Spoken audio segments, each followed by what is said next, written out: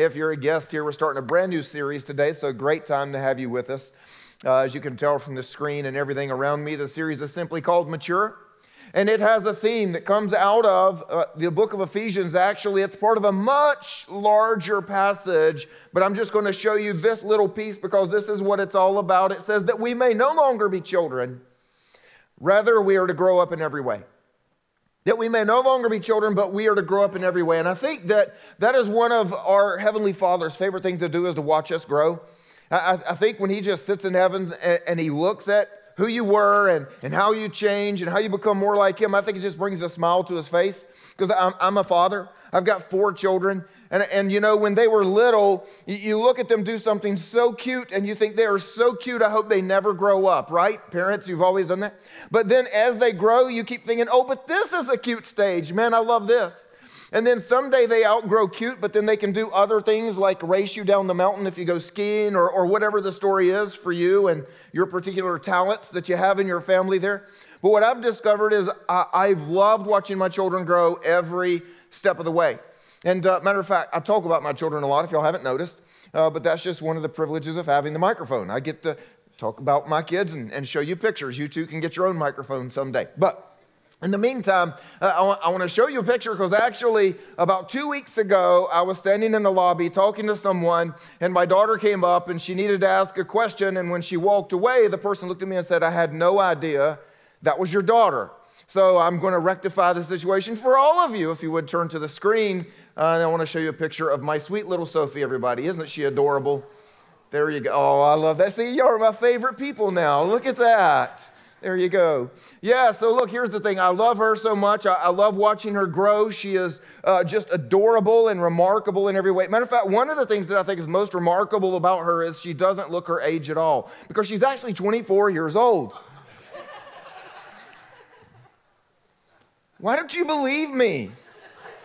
I'm a pastor. I wouldn't lie, especially in church. I mean, come on. You know why you don't believe me? Because it's overwhelmingly obvious that she's not 24 years old. And here's the truth. You don't have a problem with me having a 24-year-old child. I'm old enough to do that, right? Okay, I actually do have a 24-year-old child back in the booth right now, helping run all of the stuff that we have going on.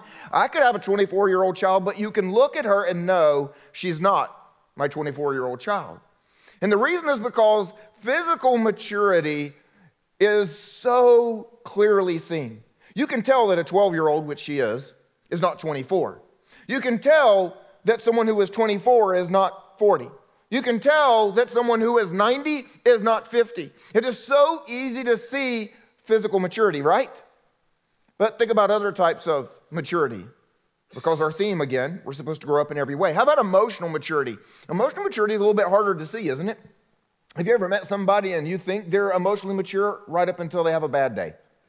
Everybody looks emotionally mature on their good days, by the way. If you want to find out if one of your employees is emotionally mature, fire them. After things break, stuff flies, windows are shattered, desks are tossed, you think, it's a good thing I fired them. Saved a lot of trouble that would have come later. If they don't do all of that, then you can rehire them, right?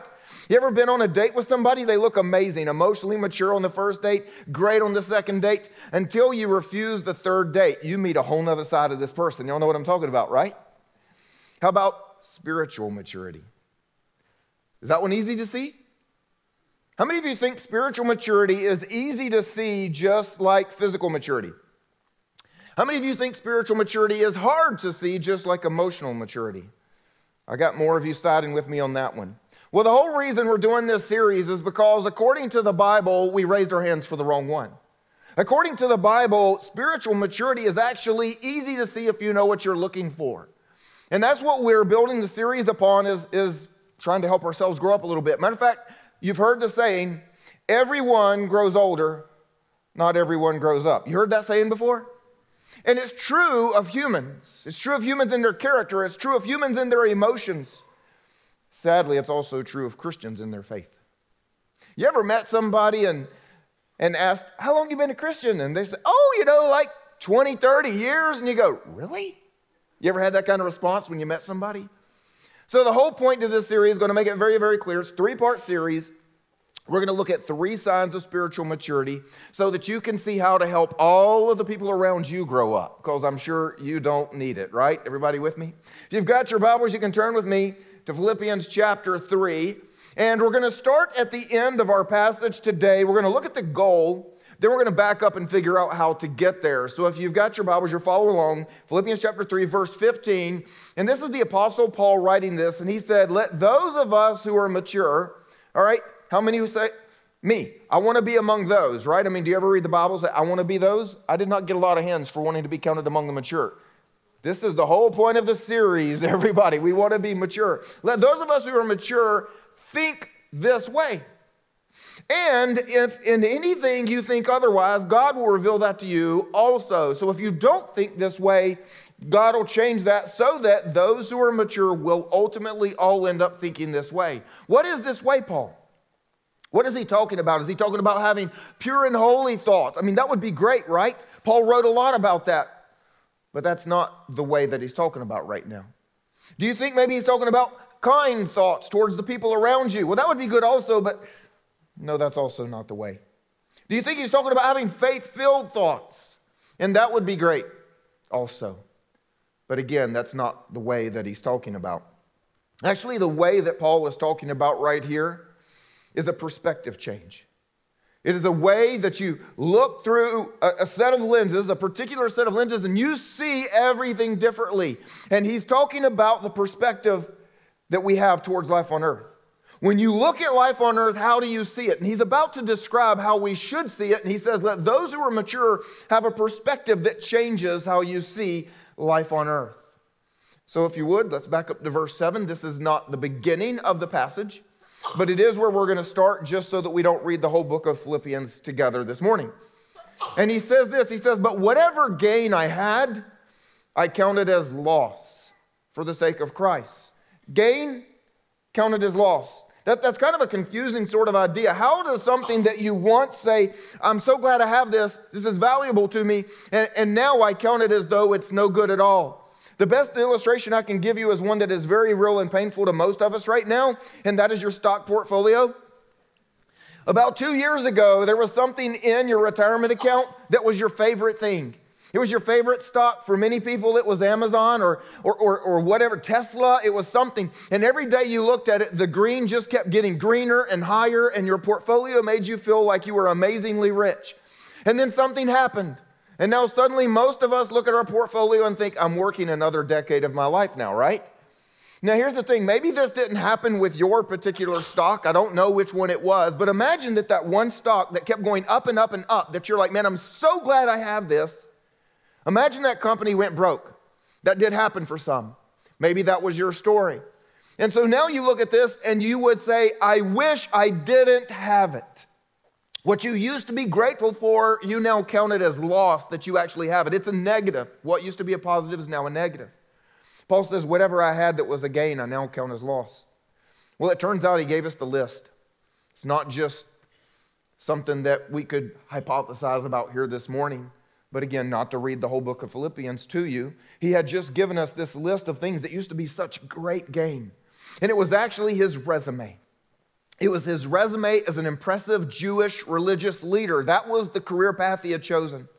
It was naturally born to him. You know, some people, it just comes naturally for them. If you're the son of LeBron James, you might not want to be a piano major in school. Basketball might work better for you. Well, Paul was already on a course of being this great religious leader because of his heritage, and he listed it. I was born of the best tribe of all of the Jewish tribes. I had the best training. I had the best upbringing. I've got the genes. I've had everything that you could have, and I am far beyond anybody who is my age. I am on the way to being the next great Pharisee. The problem is then he met Jesus. And the Pharisees were trying to kill Jesus. He had actually tried to kill people who had followed Jesus. And so now everything that used to make him great and was going to give him a great career was a career that took him nowhere he wanted to be. And he's saying, everything that I once had, I'm walking away from. Because everything that used to be important is not going to help me get to Jesus or heaven. It's great on earth, but it's not great at getting towards Jesus or heaven. So he explains. Indeed, I count everything as loss because of the surpassing worth. Because of the surpassing worth of knowing Christ Jesus, my Lord. What he's saying is like, look, that might be important to somebody. And the truth is, it even stayed somewhat valuable to him. Because of his incredible learning in the Jewish scriptures and understanding, he was able to point to Jesus using their scriptures more than anybody else. So it still had some value, but he's saying, look, the most important worth is that I know Jesus as Lord at this point. And I think for you and me, we have to actually ask the question, is that true for you? If we're going to see life on earth differently, we actually have to look at Jesus, our King, a relationship with Jesus, and go, thank God. This is worth more to me than anything. And see, the reason that it was so true for Paul is because he understood his sin. Paul had actually been a prosecutor, persecutor, and killer of those who followed Jesus. He watched them die. He got letters to put them in prison. And suddenly he's one of them. You can imagine what happens, the guilt that you feel, the minute that you become what you used to try to kill, knowing that someday you will go to heaven and you have sent people there. Imagine how you would feel. But knowing that he will not have to pay for those sins because Jesus died on the cross for him. How real did that become to him? You see, when that becomes so real to you that you know you will never spend eternity in hell, you will never die on a cross, you will never pay for your sins because Jesus did, then you start to look at things on earth and go, how much money in a bank account is that worth? How much of this resume? How much of this degree? How much of that career? How much is that worth? And I think the struggle that many of us have to do what Paul did is because we have not embraced what we've actually been saved from. You see, if you think you're a pretty good person and you've lived a pretty good life, well, then you don't think Jesus paid a very big price yet. And you don't count knowing him as of a surpassing worth and everything else. But Paul did. He knew who he was, he knew what he deserved, and he knew he would never get it. And he was so grateful. That's why he says this, for his sake. It's Jesus. For his sake, I have suffered the loss of all things, and I count them as rubbish, in order that I may gain Christ. Think about what he just declared. You know when you lose something of value, you remember that you've lost it? You keep looking for it.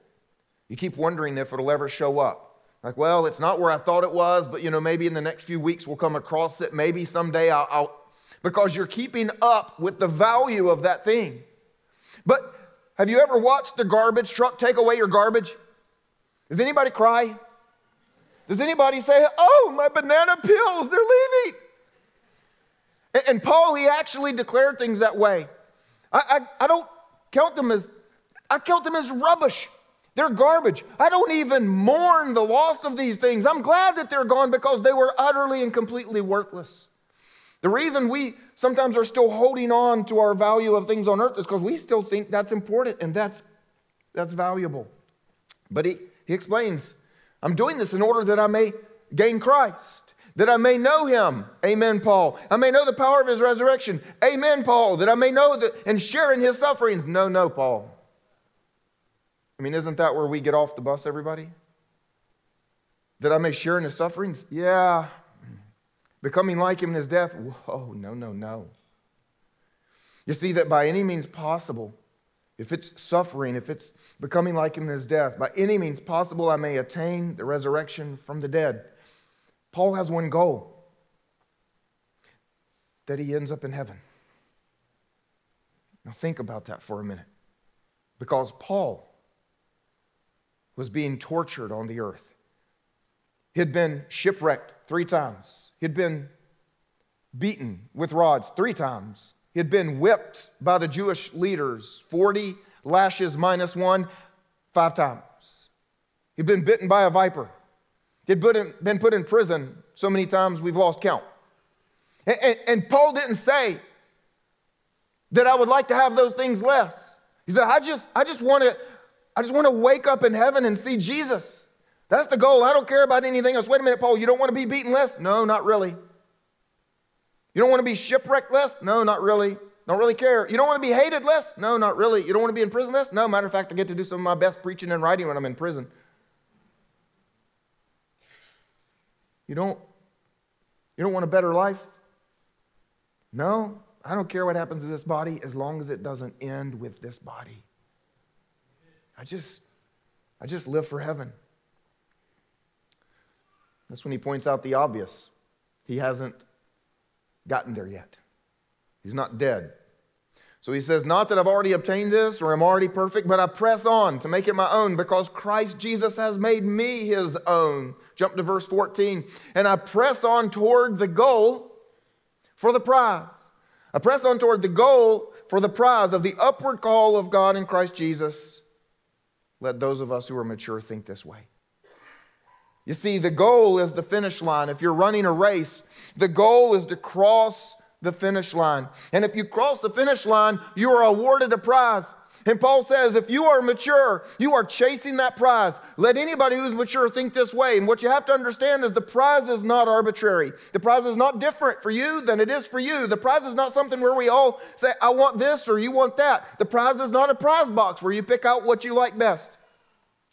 The prize is one thing only. What Paul is talking about here when he says it's the prize that he's living for is the fullness of blessings and rewards in the age to come. Not this one. Not this one. But here's the point. A mature follower of Jesus has their eyes on that prize. And an immature follower of Jesus, or maybe not a follower of Jesus at all, they have their eyes on a completely different prize. Their eyes may be on better circumstances here on earth. And our prayers, how many times do our prayers point to a different prize? God, could you just take this away? God, could you get me that? God, could you do this for me? God, could you? And don't misunderstand. Yes, God is our provider. Yes, God loves us. Yes, we should go to God with our needs. The difference is that the immature people think that's the prize. It's not the prize. Someone who's immature may think the prize is about having the most stuff in this life. Someone who's immature may think that the prize is to impress people in this life. Someone who's immature may actually walk away from faith in God all because of what they experience in this life. But a mature follower of Jesus has a different perspective. It's what Paul's been talking about. It's an eternal perspective over an earthly perspective because you're living for a prize in the age to come that you know you'll never get in this one. You may get some blessings here because our God is good. There are certain rewards that will come in this life, but they'll never compare to the ones awaiting us in heaven. And so the truth you and I have to wrestle with today, very simply, when you are mature, you have an eternal perspective over an earthly perspective. When you are mature, you think this way. That's what Paul was talking about. When you are mature, you have an eternal perspective over an earthly perspective. What you will gain in heaven outweighs anything that you could gain or lose in a life on earth. And some of you would say, well, how do I know if I have an eternal perspective over an earthly perspective? Thanks for asking. That makes the rest of my sermon much easier to communicate. The first thing that happens if we have an eternal perspective over an earthly perspective is we live by faith, not by understanding. We live by faith, not by understanding. How many of you in here have seen The Karate Kid? You know the movie The Karate Kid? How many of you have seen the better Karate Kid, the original from my generation? Come on, y'all with me there? There you go, right? Okay. Now, I preached this message already, and I had someone point out, I don't know what you're talking about, Jimmy. I haven't seen Karate Kid, so let me help. Karate Kid starts with this kid wanting to learn karate, and so he asks for help, and the karate teacher begins by giving him what seems like mundane, pointless task to do. And as he gets frustrated and says, why am I having to do all of this stuff for you, like wash and wax your car and paint your fence and all this other stuff, he discovers that he had secretly been learning karate moves. You see, what I love about the Karate Kid, and the reason I'm bringing that up is because the Karate Kid actually helps us realize there are things that we go through that don't make sense in the moment, but they will later. There are things that we will experience in this life that will seem like a waste, but they're not. And the other great insight from the Karate Kid is that we learn our experience and our position really limits our insight sometimes. That's why we have to live by faith, not by understanding, because you see, our God is working an eternal plan. You know what that means? That plan is bigger than you and me. That plan is longer than the span of our lives. That plan is more complicated and complex than all of our circumstances put together. That's why the Bible tells us, as the heavens are higher than the earth, so are my ways higher than your ways, and so are my thoughts higher than your thoughts. How many times as a Christian do we cling to those words when we say, I don't understand what's going on, and I struggle? Matter of fact, can I just tell you that is what a non-Christian often will point at us for? They'll say, when your God doesn't make sense, you claim that you can't understand him, and you just have to live by faith. Exactly. And you have a moment right there where you're going to have to choose. I want to side with someone who is not going to heaven, who does not believe in God because they want everything to make sense in their eyes, or I can look like a fool and say, I trust what I don't understand, and someday it will make sense. You're going to have to decide where you want to stand, because you see, when life in God doesn't make sense, the immature often fall away. But the mature embrace the truth. God is God and I am not. That's a mark of spiritual maturity. God is God and I am not. And so the mature trust God. The mature accept that they are simply one part of an incredible eternal scheme that God has been working and will continue to work to full restoration, a new heaven, a new earth, and Jesus returning. We recognize we are one small part of that. You see, I love to play chess. And when I'm playing chess, I also like to win, by the way, which is one reason I only play my sons for the most part, because I taught them and I can still beat them. But there are some guys here in the church, they find out I like chess, and they keep inviting me to play chess online. I always tell them I'm too busy. I really just don't want to lose. But I am moderately busy as well. So anyway, here's the point to that. Imagine that if I'm going to win at chess and I move a piece somewhere that I need that piece to be to help me win, and the piece says, yeah, I don't really like it here. Think I'm just leaving.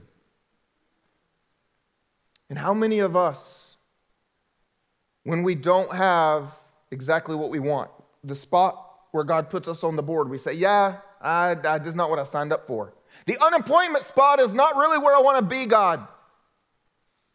Well, let me just move some pieces around. Well, God, the sickness and give glory to you spot. Nope, I didn't ask for that either. See, all too often, God is working a great plan, and we don't exactly like the part we get to play. But the spiritually mature say, yeah, I wouldn't have chosen this space on the board for me either, but I trust my God, and I know I'll understand someday. When you're mature, you have an eternal perspective. The second thing that this means is that we give for eternal impact, not for earthly accumulation. Now look, I know none of us want to talk about money, so I'll do this one as quickly as I can. But here's the truth we need to know. How we spend our money on earth can have a temporary effect or an eternal one. Do you believe that? That was very weak. So now I have to prove it to you. Jesus said, do not store up for yourselves treasures on earth, because you can, but store up for yourselves treasures in heaven, because you can. You see, the spiritually mature use their money to have the most in this next life, whereas the spiritually immature use their money to have the most in this life. I know some of you are very mad at me for saying that, but it is the truth. And so for those of you that want to ask, okay, Jimmy, how do I store up for the next life? Because here's the truth. If you know that you're going to die, going to someone and saying, give me all your gold coins, I got to stuff my pockets because I'm about to die, still won't get it to heaven. You can stuff your pockets, it doesn't go. Actually, there are only two things that we see in Scripture that stores up in the next life. The first one is give to people in need. Jesus flat out said, quote unquote, give to the poor and have treasure in heaven. When you see someone in need and you take care of that need. And for the record, you probably need to redefine poor.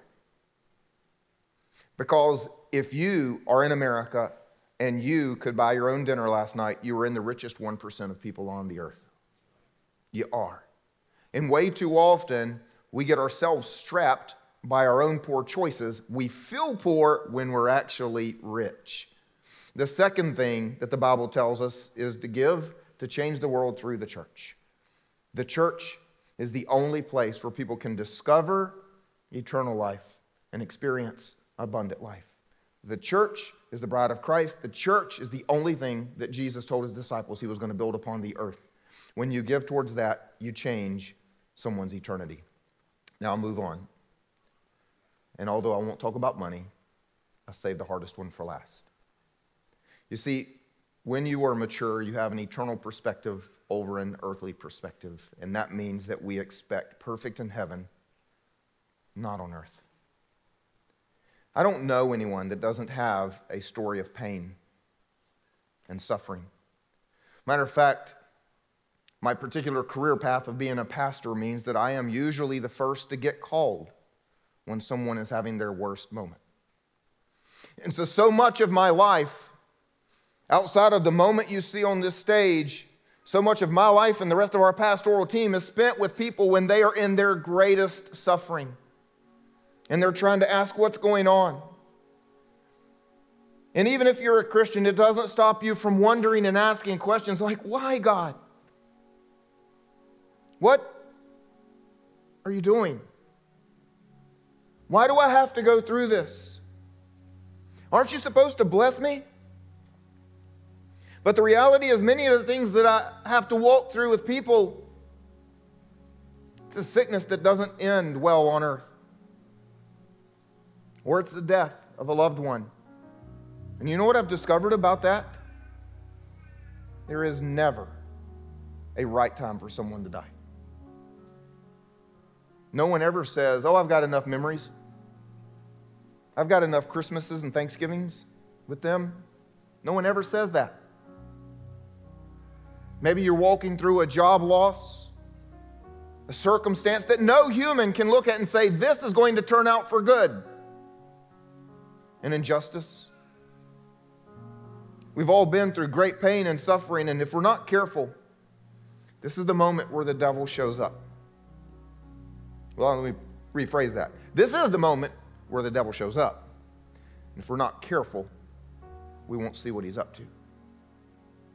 Because it is at this moment that the devil will begin to whisper,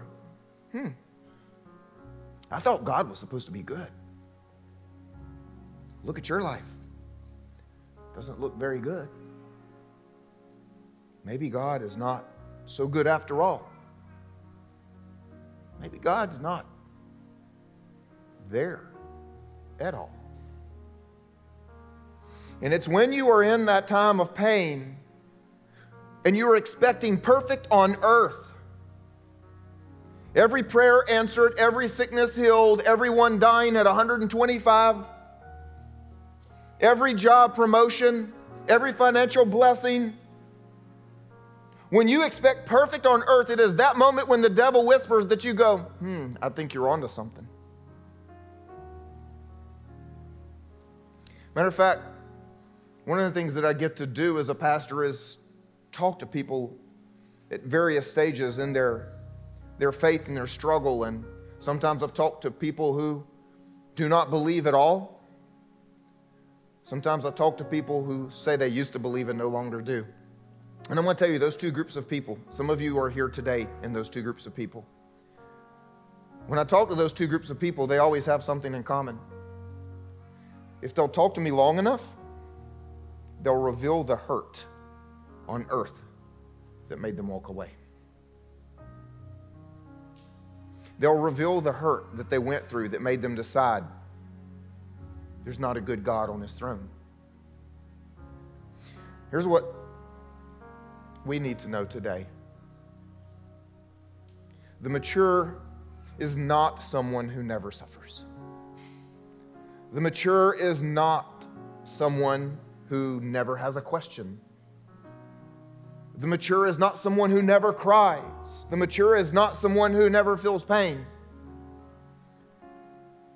But the mature is someone who endures hardship on earth because they expect perfect in heaven, not here.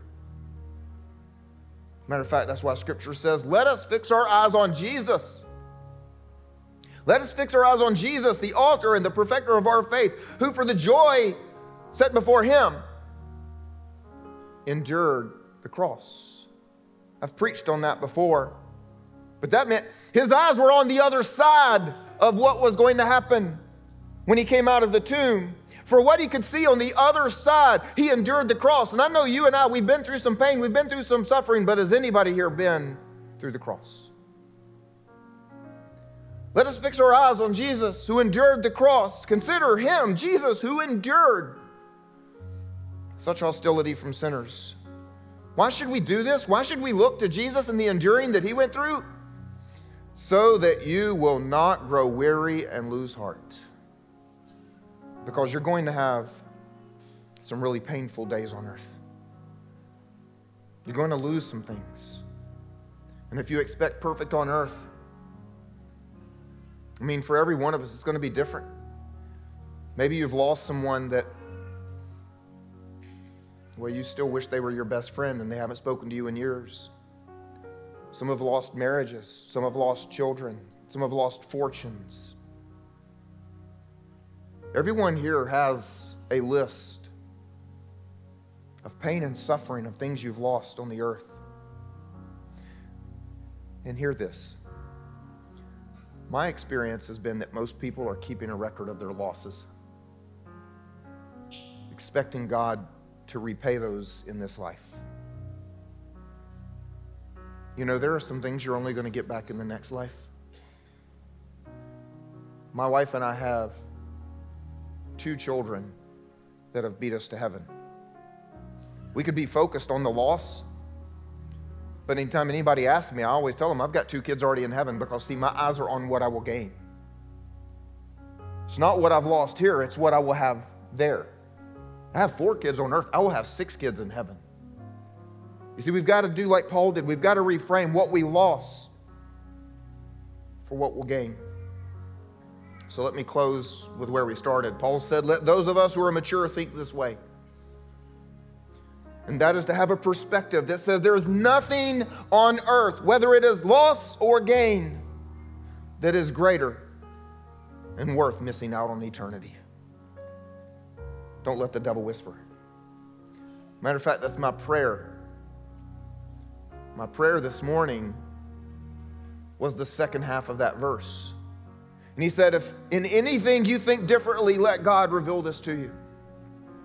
My prayer has been, I just felt like the Holy Spirit showed me like scales. You put weights on them and they just tip. That some of you walked in here and your scales lean completely toward an earthly perspective. You're really kind of doubting your faith. You're not sure God is good. You're not sure you can trust his word. You've had too many things on the earth not go that way. And my prayer for you today has not been about my words, but about the Holy Spirit to tip the scales. That you take whatever you've been through on this earth and say, but a surpassing worth is that it doesn't end on this earth. That's my prayer for you. So I'm going to leave you with a challenging question that I think every one of us has to answer. Where is your perspective more earthly than eternal? If we could actually see the scales of how you're weighing life tip, where would your scales tip towards the earth? I'll leave you with a more lighthearted story. But I think one of the first times that I began to realize that I had an earthly perspective when running into someone who had an eternal. Had a friend of mine who had gone to school to get his doctorate at a rather prestigious university here in America. Was all the way to the point of needing to defend his dissertation. You're done. All you got to do is basically show up and thumbs up. And he refused to do it. I'm like, why? This makes no sense. He said, well, I got saved. You see, he was getting his PhD, which is a doctor of philosophy, in philosophy. He was getting a PhD in philosophy. And he had written his entire dissertation, done his entire coursework as an atheist. He didn't believe a single word that he had written. And he says, I don't believe it anymore, Jimmy. How am I supposed to defend it? I said, you don't have to believe it later. Listen, man, you don't want to lose all the time you put into this. You don't want to lose all the money you put into this. Get the 3 letters after your name. You'll get a promotion. You can get a job anywhere in the country. You'll be famous. You can write books. You can talk about Jesus all you want. See, an earthly perspective weighs it that way. His was eternal. Those 3 letters are utterly meaningless now that I've met Jesus. So here's my promise to you today. There is absolutely nothing that you can gain or lose in this life that is worth missing out on the one to come.